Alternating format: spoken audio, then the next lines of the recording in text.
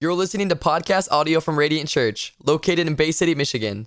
For more information on Radiant Church, you can check us out on www.radiantbc.com or follow us on social media at Radiant Bay City.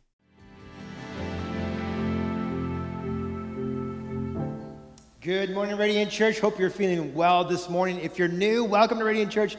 My name is Marco, and I am the lead pastor here. Thank you so much for making Radiant a part of your weekend, and welcome those of you who are watching online as well. Well, listen, we are in the middle of a message series that we've entitled Living Free, Finding Freedom in Christ. And we're spending several weeks on this idea, this thought that's found in Scripture about living free in Jesus Christ. And we're dealing with what the Bible calls in Hebrews chapter 12, verse number 1, the King James Version calls it besetting sins. Now, what are besetting sins? Like a lot of us, we don't use that terminology anymore. Besetting sins are really the patterns, sinful patterns, the destructive habits, destructive ways that we even think about ourselves and think of other people that we so often wrestle with on a regular or a continual basis. And Jesus came to set us free from habitual sin or destructive thought patterns or the habits that just really ruin our lives.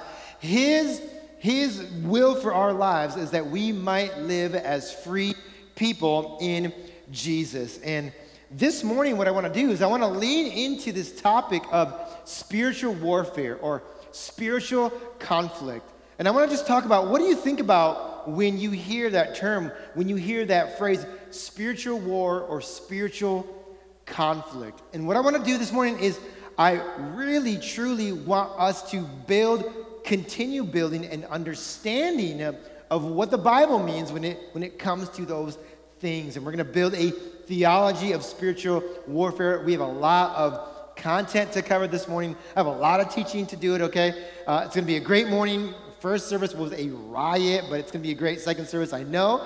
So listen, let's pray together, and then we're going to dive into Ephesians chapter 2. If you have a Bible, we're going to go there in a few more moments. But let's pray together because we're going to need the Holy Spirit's power, okay, to hear some of these words, to receive them, and to apply them to our own lives and hearts today. So let's pray. Father, we thank you so much for this day. We thank you for just the time in your presence we've already had in worship, Lord. Thank you, God, that you are even setting people free right now, God, as we speak. And so, God, I ask that you would just come, and by the power of your presence and your spirit today, that you would come and bind up the brokenhearted, come and heal some of our hearts who have been wounded or lives have been shattered or torn and tattered. Come and open blind eyes, come and unlock some of our deaf ears, because I know that we have physical ears, but we need a spiritual ear if we're actually going to hear you today. And come and soften some of our hardened hearts, because maybe we walked in with a hardened heart, like, what am I doing in church? This is not what I signed up for.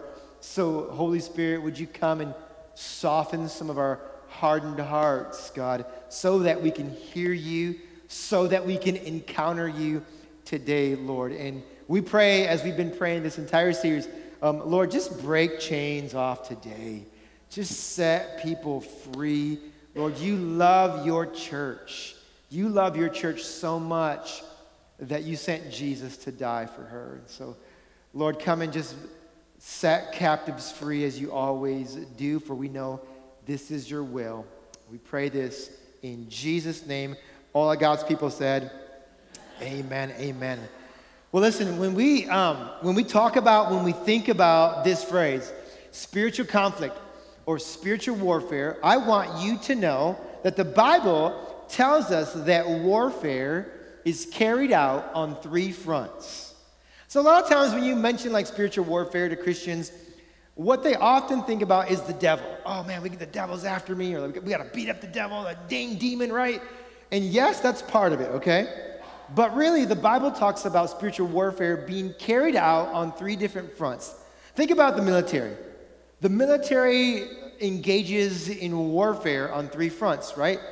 Land, sea, and air. Now, it's similar when it comes to spiritual warfare. I want to give you those three fronts, and I think these are important Now listen, I've said some of this before, but it all bears repeating. I promise you this, okay? Here are the three fronts: the world, the flesh, and the devil.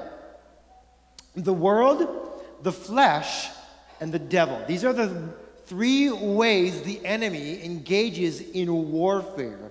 And sometimes these three things have been called the unholy Trinity. We are, most of us anyways, are familiar with the Trinity: God the Father, God the Son, God the Spirit.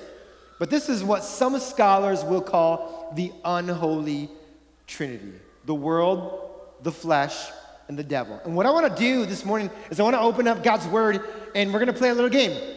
We're going to see, can we find these three words in this particular text written by a man named Paul. It was a letter to a church in Ephesus. So if you have a Bible, we're going to go to Ephesians chapter 2, and I want us to read the first three verses. And let me make a quick plug for some of the Bibles that we have in the back. So if you come to church and you don't have a Bible and you want a Bible to engage with, just grab a Bible on your way in. There's a rack in the back. We just bought brand new Bibles. If you don't have a Bible and you need one, we'll just take it with you. It's our gift to you, okay? Yeah, praise God, right? Yeah. All right. Ephesians chapter 2, beginning in verse number 1. Here's what Paul writes. He says, as for you, he's writing to Christians, by the way. He's writing to us today. As for you, you were dead, past tense, right? You were dead in your transgressions and sins, in which you used to live when you followed the ways of this world. There we go. First word shows up. Ding, ding, ding, ding, ding. And of the ruler of the kingdom of the air, which, by the way, is the devil. Okay, so there's our second word there. The spirit who is now at work in those who are disobedient. Let's just pause there for a moment. Who is at work in those who are disobedient to God's law, God's word? The devil. The devil. This is very telling, by the way, and we'll get to that. We'll get to more of that in a few more moments. Verse number 3. He says, all of us also lived among them at one time, gratifying the cravings of our flesh. There's the other word, number 3. Yes, we've got them all. And following its desires and thoughts. Like the rest, we were by nature deserving of wrath. We deserved, outside of Christ, what we deserve, what you and I deserve, is the wrath of God. So that's very offensive to our Western worldview today, but it's what the Bible preaches, actually. Is that contrary or outside of Christ, what we actually deserve is not his love, is the wrath of God. And you're like, that's craziness. Why? Well, because we've all rebelled, we've broken God's law, and it's this idea of Adam and Eve in the garden first rebelled, and they passed that down to all of humanity, okay? So outside of Christ, we cannot get to God. What we need is someone who goes between us and God, and that is Jesus. And Jesus was the one who lived a life that we couldn't live. How is that? A life without sin. He died the death that you and I deserved, which is death on the cross. And so our righteousness or right standing with God, listen, only comes through faith or trust in Jesus. It doesn't come from trusting myself. I can get to heaven if I'm just good enough, because a lot of people believe that if I just do enough good deeds.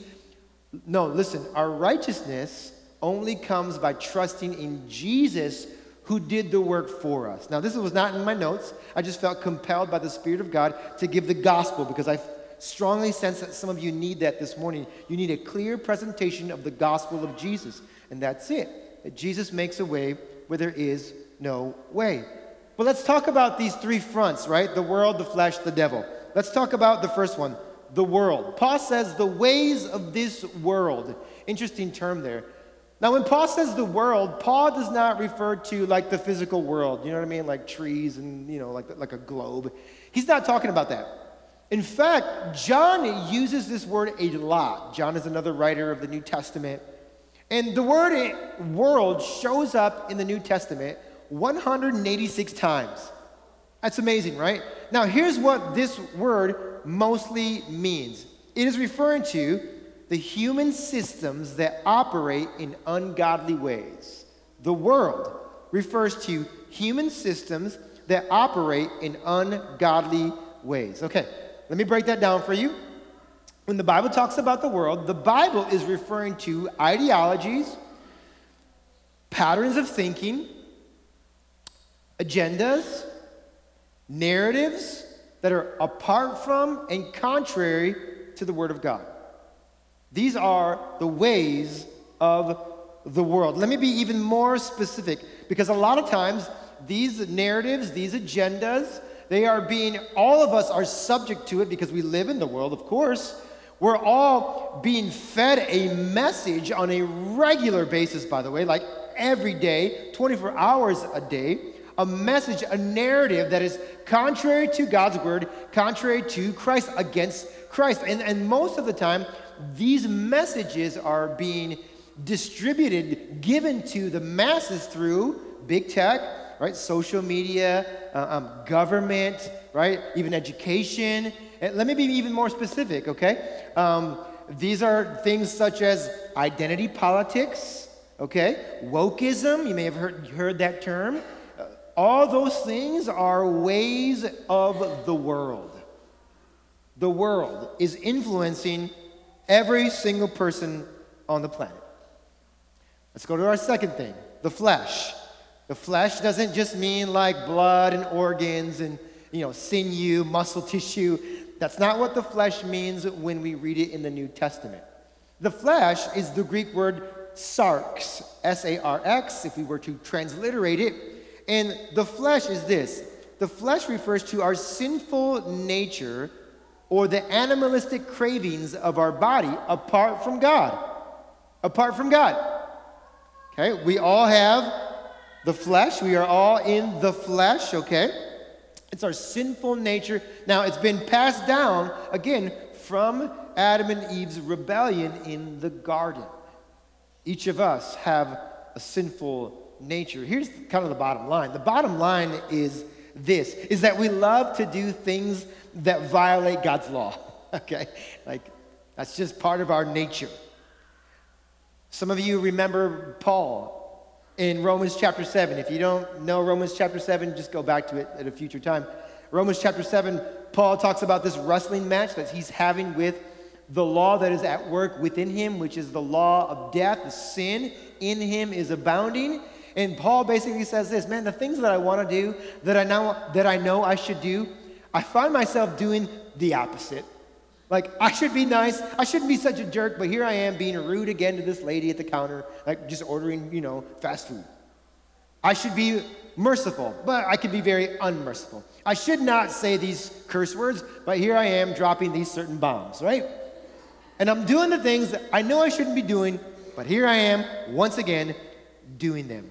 In the New Testament, Paul says this. Paul says, here's what you need to do. Here's what you and I all need to do, is we need to put off the old man.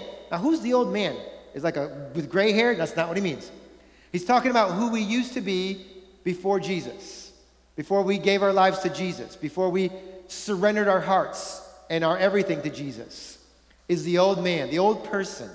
We need to put off the old person and put on the new man. It's like actually putting on a coat, like putting on shoes or pants in the morning. Think of it in the same way. We put on the new person who is being renewed in Jesus Christ. So what does that mean? So Colossians, an amazing book of the Bible, Paul says this, put on love, put on peace, put on patience, put on compassion. Why? Because I don't know about you, but I'm not naturally compassionate. Some of you are. I'm not. I'm not naturally merciful. So Paul says, I don't care. You're in Jesus. Put those things on.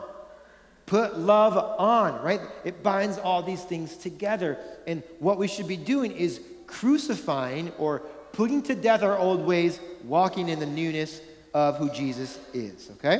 Finally, so we've covered the world, we've covered the flesh, let's cover the devil.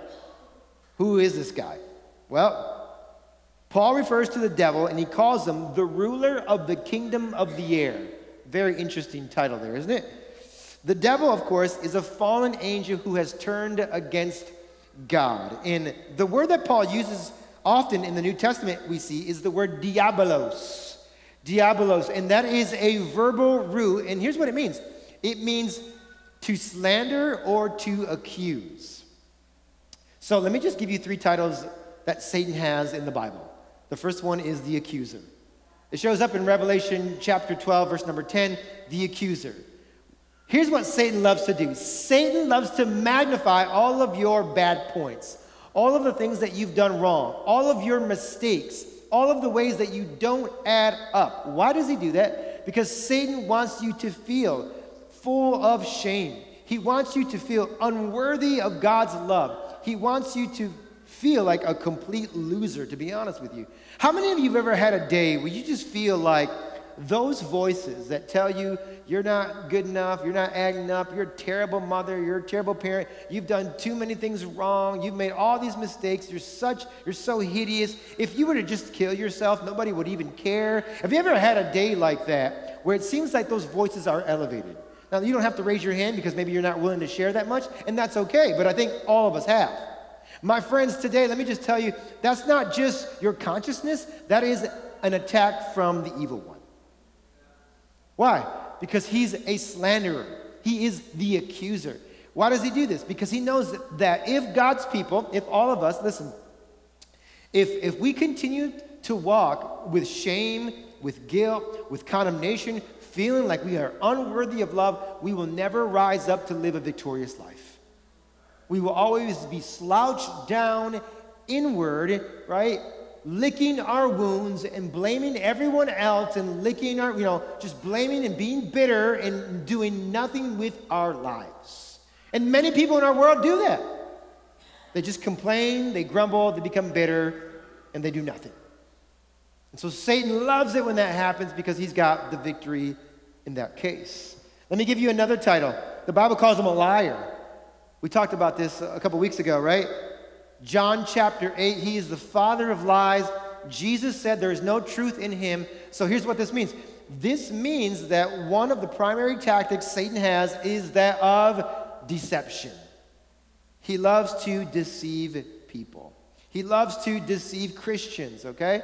We can deceive ourselves. We don't really need a whole lot of help with that. He loves this. Satan is a liar. One last title. Satan is also called the tempter. The tempter. Satan entices people to do wrong, to do evil things. But here's how he does it. He entices people by making it look good, like making it desirable and pleasurable, and that it will bring us reward. It will feel good. It will be great. It'll be all of our dreams coming true. So he entices us to do evil. He does all of this in an effort to what? So that we can disobey God. He wants us to be out of alignment, or we should say this, out of the will of our Father in heaven, right? Of God. So Satan is a tempter. He will place things before you to get you to disobey God, okay? So the flesh, the devil, the world. Guess what? Everyone is in a battle with these things every day. And maybe you're here this morning and you're like, well, I don't believe that. This is stupid. I don't even know why I'm at church today. Well, it doesn't matter because you're still in the battle.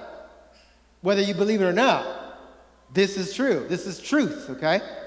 We are in a spiritual battle. And here's the thing, you guys. What Paul's trying to say when he writes all these things is Paul is wanting us to see that there's a war happening behind the war. There's a war happening behind the war, okay? So you and I, here's what we experience from a day-to-day basis. We experience conflict, amen? How many of you have ever had just a good old knockdown, drag-down fight with your spouse? Anybody in here, right? A few times? Most of you, no, you're holy, you're amazing, wow. You signed up for your marriage class that you'll teach next semester, hopefully here. Talk to Pastor Marcus. Because you never argue with your spouse. You're just living in a perfect world, right? Most of us, though, listen, we experience conflict. We experience strife. We experience disagreements, tensions, temptations. And in the church, you know what it is? It's divisions. If the Lord can get me against a brother in Christ or a sister in Christ, if he's got the church defeated, because then guess what? Someone's going to leave the church. And then we're no longer on the same page. Okay, so those are the things that we experience on a day-to-day basis. But Paul would say this, wait a minute, stop, hold on, wait, there's actually something else going on behind the scenes that you cannot see. And so I'll say it like this. I've said it before. There's always something you can't see influencing what you can see. There's a war behind the war. Have you ever watched a military movie? I love military movies. On one end, there's the battle. It's like in the battlefield, like the soldiers, tanks and all that stuff. Behind the scenes, there's all these commanders and generals and higher ups, and they're calling all the shots. So these higher ups are what? Are influencing what happens on the battlefield. And so often in these military movies, you see these soldiers who are like, no, we're not going to do that. We got to do this, and we know where the battle's at. You have no idea what's happening down here. I need help right now, right? But behind the scenes, there are these commanders, and then behind them, there are what? Government officials pulling strings like a puppet, making things happen. There's something that you cannot see influencing what you can see. This is the idea of spiritual warfare, okay? Spiritual warfare. So we've covered the flesh, the world, the devil. Let's move on now. Second big thing I want you to understand today is this, is that the Bible tells us that there are only 2 kingdoms.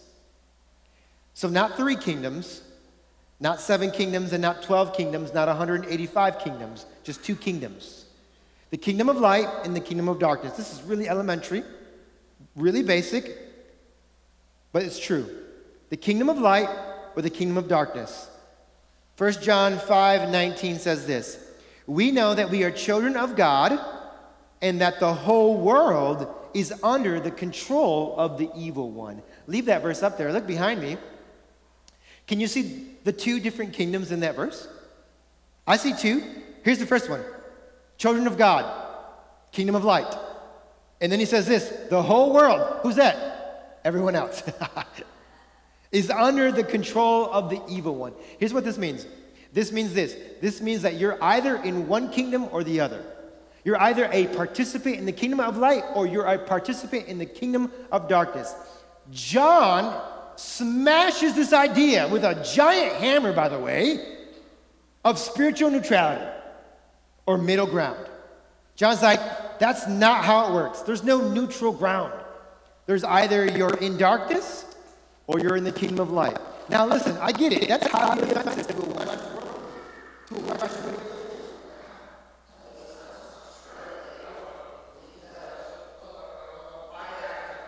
No, it's real. I promise you.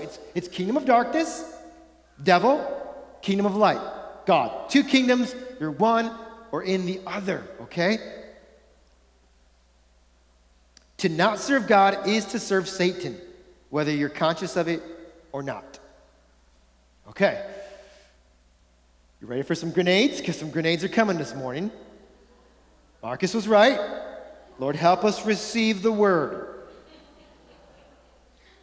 As a Christian, as a person filled with the Holy Spirit, here's our next big question. How much influence can the demonic have in my life? First service, it was like, ooh, you're a little disappointing, but it'll get... Thank you. Somewhat late, but I'll take it. All right, great question. So here's what we're going to do. Why don't we open up the Word of God? Luke chapter 13. And Luke was a medical doctor by trade. New Testament, wrote one of the Gospels.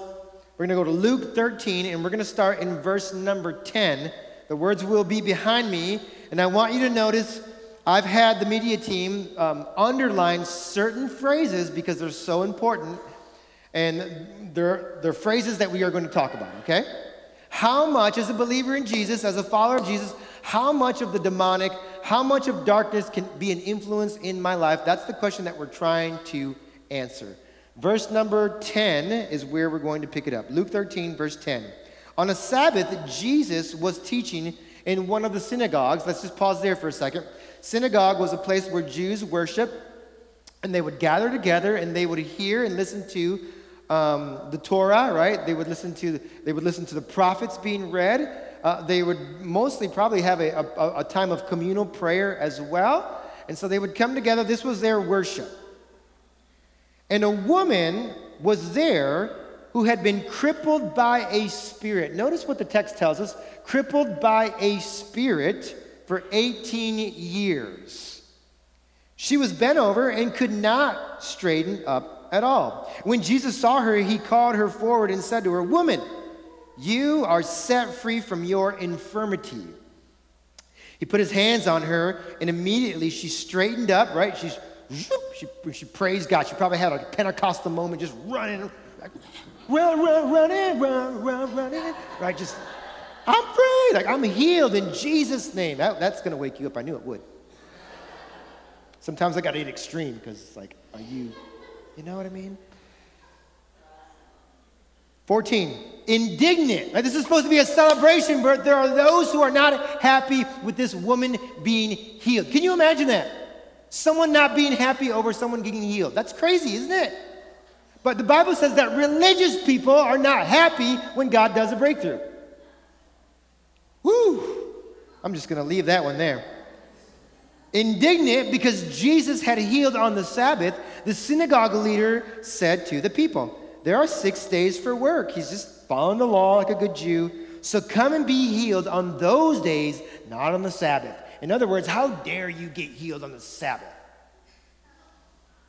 The Lord answered him, "You hypocrites, you play actors, those of you who wear a mask on the outside, but inside you're rotting. Doesn't each of you on the Sabbath untie your ox or donkey from the stall and lead it out to give it water?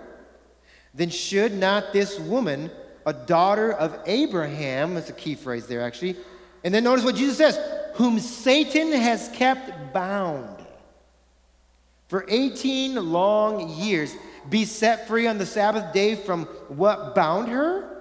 When he said this, all his opponents were humiliated, but the people were delighted with all the wonderful things he was doing. And so you have, on one side, you have this crowd of people that are like, "Yeah, woo! Like, go ahead, girl. Get your healing on, girl, yeah." On the other side, the religious rulers are like, "Ugh, it's the Sabbath. What is he doing," right? You have like these two extremes in one picture. And I want you to notice, well, let me just say this actually first. I'm getting ahead of myself. Verse number 11 in the ESV Bible, the English Standard Version, translates verse 11 as a disabling spirit. I think that's interesting. The RSV, which is a bit more old school, translates it as a spirit of infirmity. The text is very clear, and Jesus is very clear. This woman wasn't just crippled from natural causes. This woman was crippled because of a demon.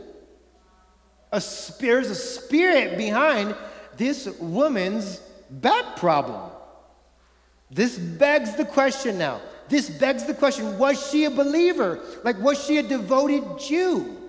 Because a lot of us would say, well, like, okay, like if she's not really a devoted Jew, I can see how, of course, lost people can have demons, definitely. They can manifest, it gets creepy, like stuff coming out their mouths and eyes roll back and, floating on top of a bed. I've seen all the movies, Marco, right?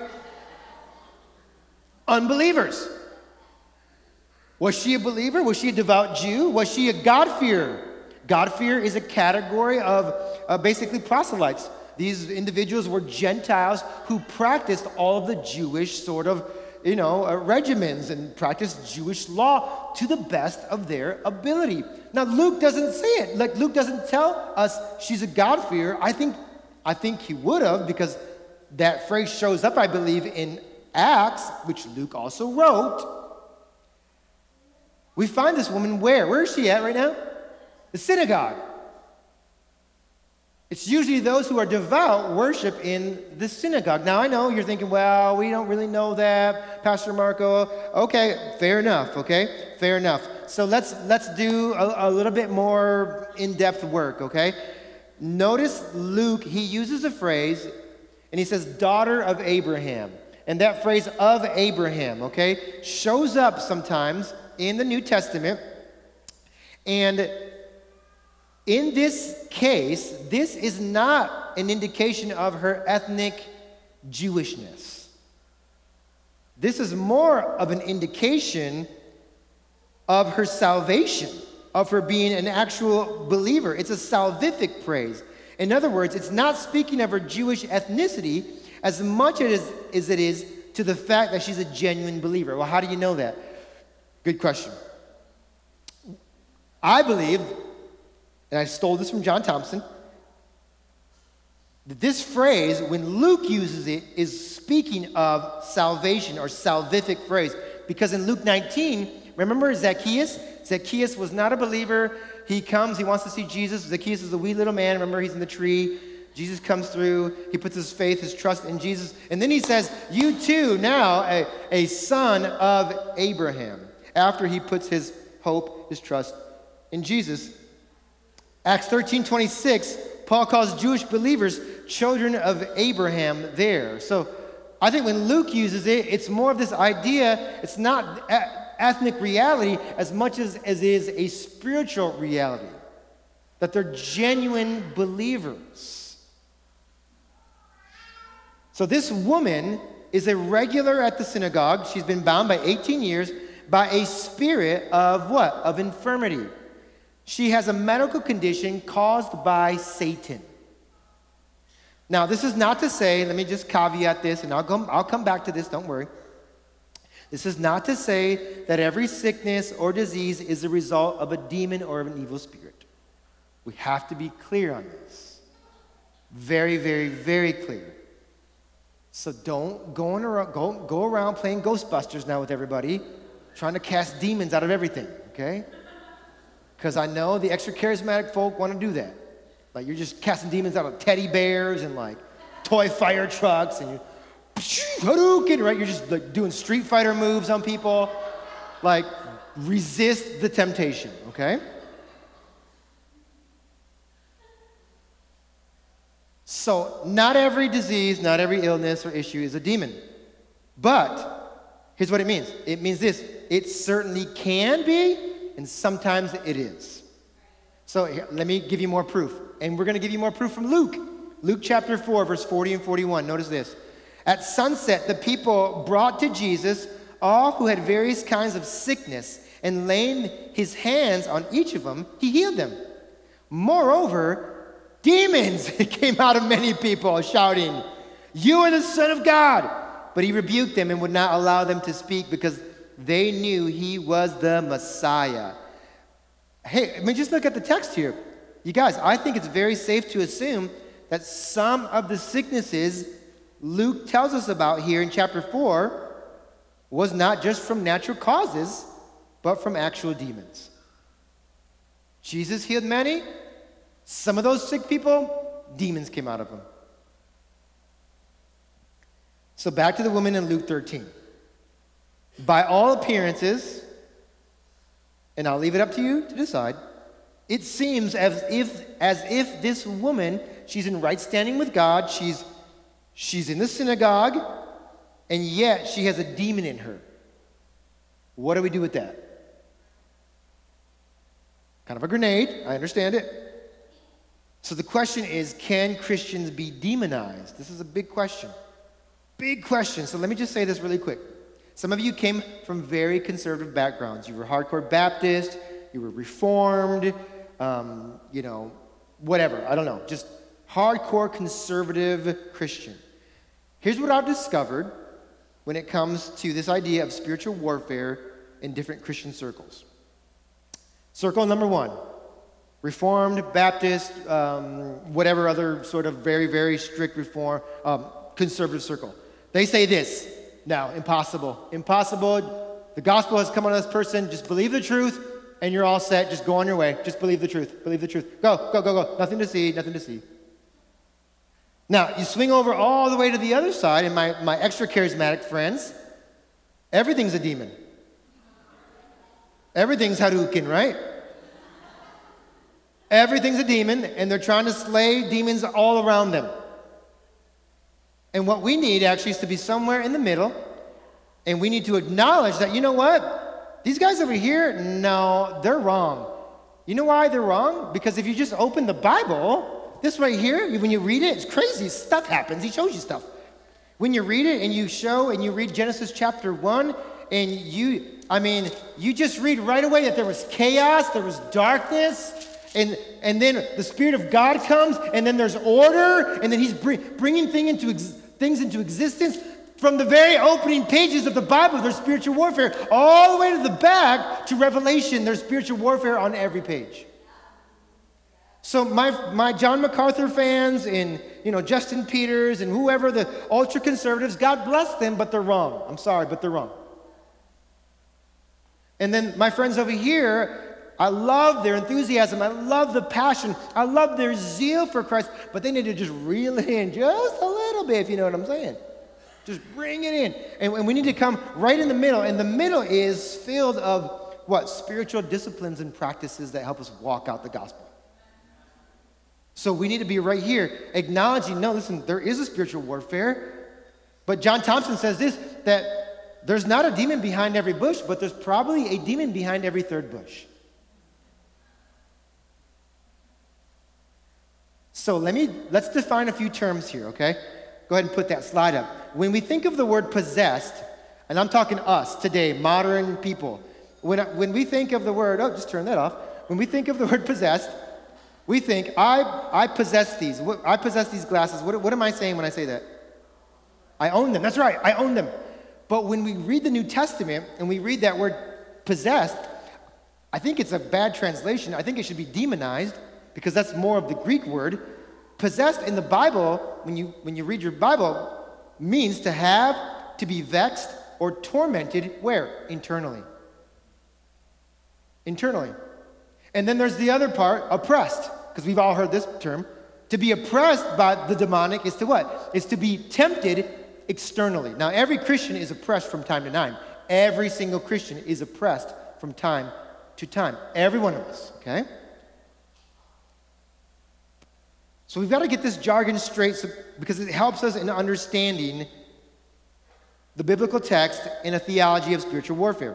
Here's what I'm trying to say to all of you this morning. You can be owned by Jesus and yet be demonized. You can be in Christ while having a demon.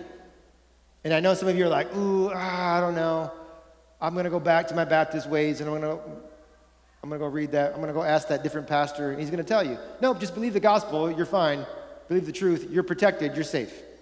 And I'm telling you, your safety is not guaranteed. Your salvation is secure, but your safety is not guaranteed. You're probably asking the question, okay, Marco, I see what you're trying to do, but how can a demon and the Holy Spirit inhabit the same space? The Holy Spirit is way more powerful. It's not possible. I don't see it happening. Let me just quote Sam Storms. He's a man much smarter than me. And he is a New Testament scholar. Here's what he writes in his book on spiritual warfare. He says this, you may also recall from the book of Job that Satan had access to the presence of God. Okay, they're in the same space, indicating that the issue is not one of spatial proximity, but of personal relationship. What does that mean? It means this is less of an issue of can they inhabit the same space, because they clearly can, and it's more of an issue of relationship, our relationship to what? To the darkness.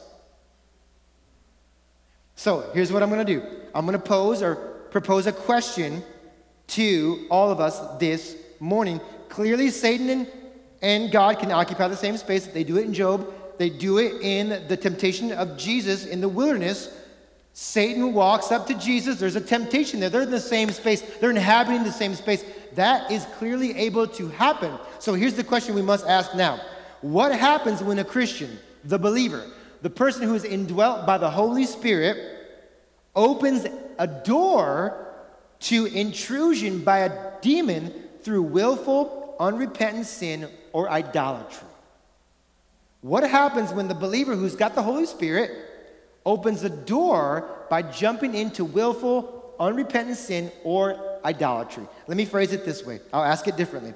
What if a Christian yields to the flesh, the sinful nature, he grieves the Holy Spirit?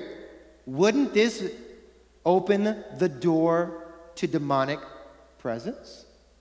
The answer is yes, it would. Yes, it would. Now, to further make my point this morning, I'm going to borrow two terms from John Thompson, who's a pastor and a writer. And these two terms are this: upstairs theology and downstairs theology, okay? Upstairs theology is how God views you. If you're a fan of Ephesians, you should be. Ephesians chapter 1, well, actually Ephesians 1, 2, and 3, for the most part, there's a lot of upstairs theology. What does that mean? Positionally, who you are in Christ. So Paul writes, in Christ, in Christ, in Christ, over and over again, in Christ. You are seated in heavenly places. You are sealed with the Holy Spirit until the day of redemption. Your salvation is secure. You're in Christ. Positionally, that's upstairs theology. That's how God views you. But then there's downstairs theology. And downstairs theology, listen, is how you work out the gospel in your everyday life through what we call sanctification. It's our journey of holiness, and we're all walking through this, and we all slip, and we all fall, we all stumble, but we're walking, we're moving forward, okay? Upstairs theology, how God views you. Downstairs theology, listen, it's all about this idea that we're walking out the gospel, that we're, again, putting away the old man, putting on the new man, who is what? Being renewed in Christ Jesus. So if you read Ephesians is half upstairs theology, half downstairs theology. What do I mean? Ephesians 1, 2, and 3 is about how God views us, what God in Christ has done for us. Positionally, where are we? Seated with Christ, seated in heavenly places, secured, sealed by the Holy Spirit. And then chapters 4, 5, and 6, how do you walk this out now? How do you walk out the truth that we just read about? So there's two different ways that we can look at this. Let me prove it. Ephesians 4, 25 through 27. Ephesians 4, words will be behind me. Paul says this: therefore, he's talking to believers, he's talking to you and I. Therefore, each of you must put off falsehood, like lying or trying to be somebody that you're not, and speak truthfully to your neighbor, for we are all members of one body. And then he says this: in your anger, do not sin. Come on, how many of you all, maybe you don't have to raise your hand, how many of you all, you're just like, you're holy, you're righteous, you're singing hymns at home, worshiping to Hillsong or whatever it is in your car, but when you get angry, oh, snap. Oh, hell breaks loose. He says this: in your anger, do not sin. Because Paul knew that our anger could potentially lead to sin. Do not let the sun go down while you are still angry. And then he says this in verse 27. Listen, church. He says, do not give the devil a what? A foothold. Okay, let's break it down even more. The word foothold, this is crazy. The word foothold is the Greek word topos. Topos. Now, topos is where we get topography. In most other places in the New Testament, topos means space or region. And so, I think perhaps it could mean all three here, or it really actually just means space.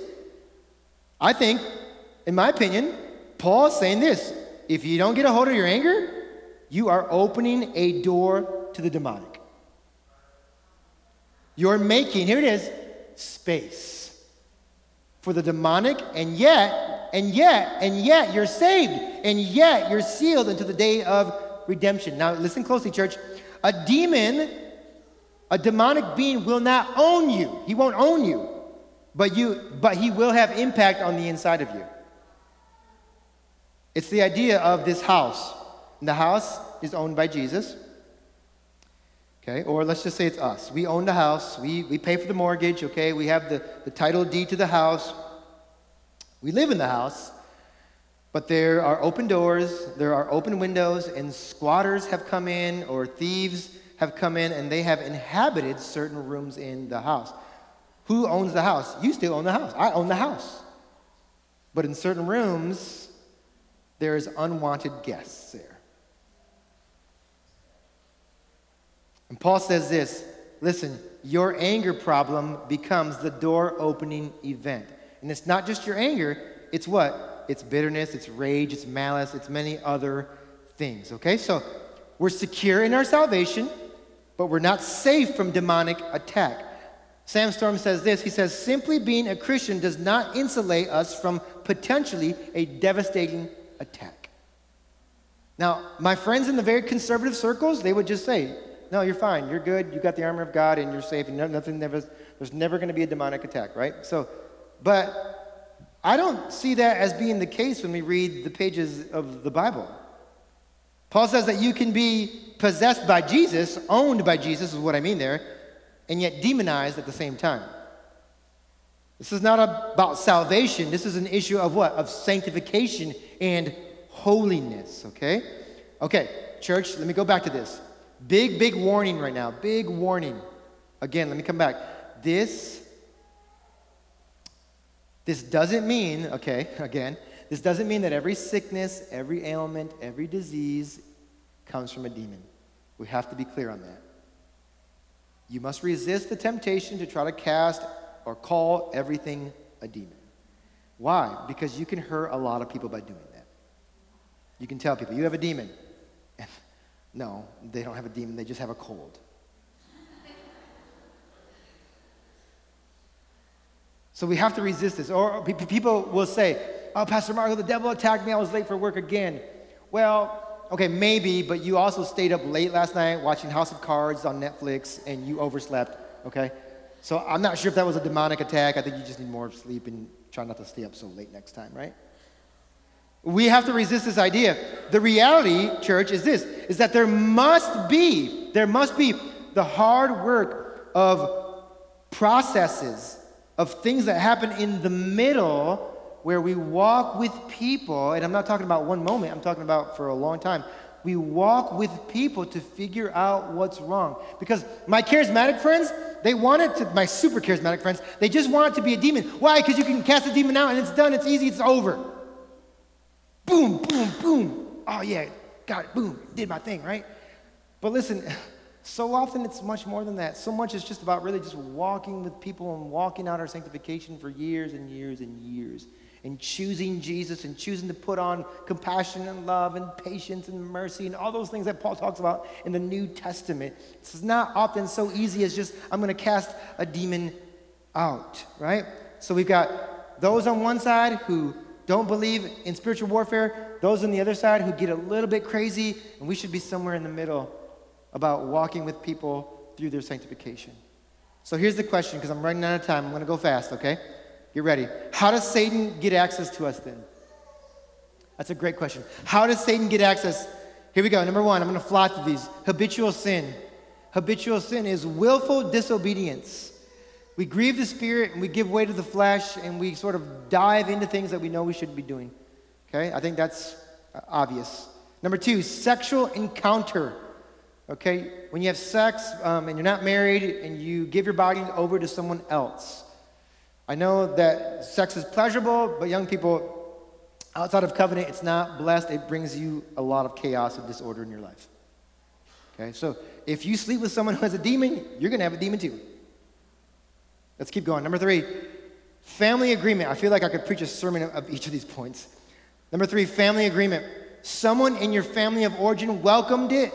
They invited it. Could be a curse, could be sin. Sometimes, listen, church, sometimes our parents and grandparents, they invited things in we had no idea of. And you're like, so Grandpa Joe was doing what? Oh, Grandpa Joe was, oh, heck no. Oh, he was like taking the whiskey down? Oh, that's why I'm so drawn to alcoholism. That's why I'm so prone to lust. That's why and you name it, right? So sometimes we have these family agreements we don't even know have existed. Number four is divination or witchcraft. The Bible is very explicit, okay, against this. The Bible is very clear. Okay, heresy, that's false teaching, contrary to the Word of God. False experiences. Let me just tell you right now, not every spiritual experience is from the Holy Spirit. You can have a spiritual experience that's from Satan. Some people say, I had a spiritual experience, and I were all my friends, and we were like, around this Ouija board. Oh, Pastor Marco, it was awesome. Oh, wrong spirit. That's a demonic spirit. Not the Holy Spirit, okay? So let's be clear. Let's keep going. Spells and curses, mediums, fortune tellers. I would push it, and I know this is offensive, but whatever. Horoscopes, be careful. Tarot cards, secret societies, right? Crystals. Why? Come on, Pastor Marco. You're being silly. No, listen. The idea is that you're trying to reach out to a power source that's not God. So God's like, don't do that. Because there's power there. And guess what? You're gonna experience something. It's just not the Holy Spirit. It's a demonic spirit. There's a spiritual experience. Oh, you sure will have a spiritual experience. Just not the right spirit, okay? Number 5, trauma. Trauma causes an opening wound in our soul. It's like an open wound, and if it's left unattended to, just like we get an infection, right? If you have an open wound, the demon can hijack that. That's dirty. That's jacked up. But demons don't care. They're dirty like that.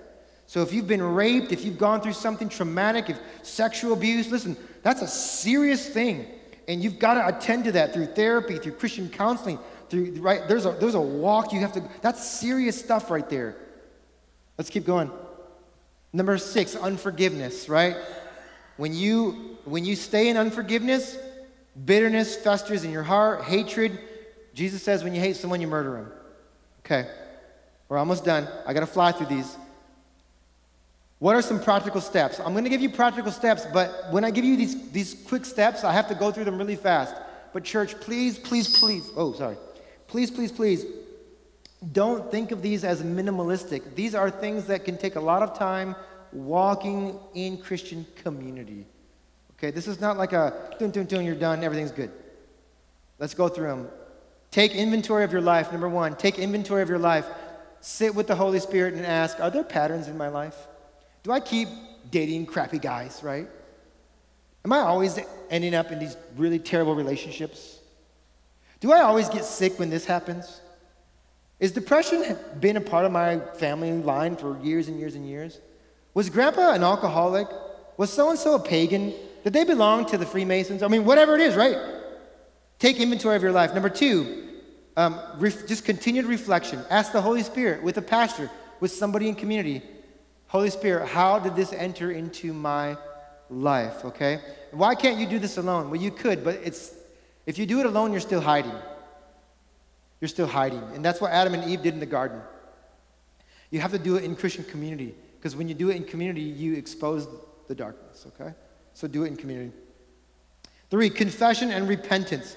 Confess your sin, all right? Close any doors that may have unwillingly been opened. Again, this is community. Receive forgiveness. Have you ever sat with a friend, a trusted friend, and you confess a sin, and they did not judge you, they gave you mercy and grace? That's an opportunity for you to experience the grace of God. And guess what? It feels amazing. It feels awesome.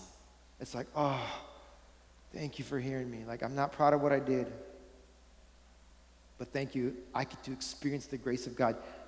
You can feel that alone. It's just not nearly as effective. It's just not the same thing. Number 4, releasing prayer. Sometimes you just have to instruct the demonic to leave. This is what we see in the Bible. A clear instruction for the demonic to leave. You must go in Jesus' name and never come back. That's the part that the conservative Christian circle doesn't get. That there are times, no, not every time, there are times where you have to command, spirit of fear, leave right now. You are not welcome in my house. Here's my conclusion. One last thing, one last slide. And I know I'm giving a lot to you, okay? So a lot of information, a lot of understanding, but hold with me.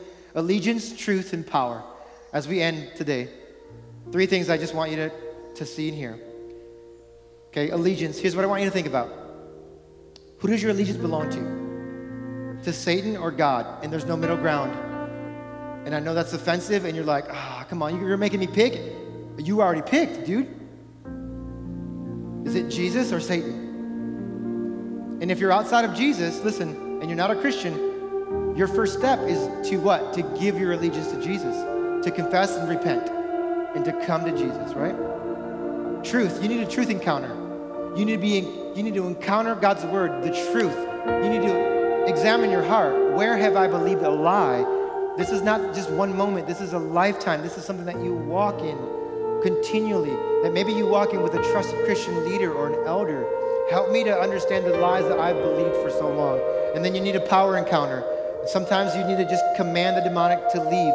And I would suggest in community, not just by yourself, but in community, so that you can experience the forgiveness and the grace and the mercy of God in community. okay? Let me just say one last thing. Well, maybe the last couple of things, okay? Number one, we have to remember, you don't have to be afraid. Number two, Jesus has already won your victory. I don't want you to leave afraid, and I don't want you to leave with the truth that Jesus has already disarmed authorities and powers, spiritual forces at the cross, making a public spectacle of them. This is Colossians chapter 2, I think it's verse 15. You can read it yourself. So we can have that victory. The victory upstairs is already done. But downstairs theology means that what? It means that we need to begin to walk it out and own it. And we also need to be responsible for what? For any doors or windows that we may be opening to what? Demonic power or demonic influence in our lives. Prayer team's going to come up here in a few moments. Let me just pray for you. I know it's a heavy message. If you need prayer today, this might just begin a conversation. Jesus, we love you. As God's people, we thank you. And we stand on that truth this morning, God, that Jesus has won the victory. At the cross, Jesus disarmed powers and authorities. Jesus made a public spectacle of them, triumphing over them by the cross. Thank you, Jesus, that you have the victory, and that because you're victorious, we also too can have victory. Thank you, Jesus, that we don't have to be afraid because we are secure in you. Today, would you help us to examine our own lives, God? Make us conscious of the ways that we may have opened ourselves up to maybe an influence that is not of you, God. Lord, help us to walk out the gospel every single day, becoming holy, becoming more like Jesus every day. Today, we trust you, and we do this not in our own authority. God, we do this under the authority of Jesus Christ. What he's done, we recognize that Jesus has done all the hard work, and we are recipients of being in Christ today. So we walk out of here knowing those truths, not being afraid, and yet walking out our own salvation, walking that out, being sanctified day by day, drawing near to God, putting away the old man and putting on the new man, being renewed in Jesus Christ. And we pray all of this in Jesus' name. Amen. Let's clap our hands this morning.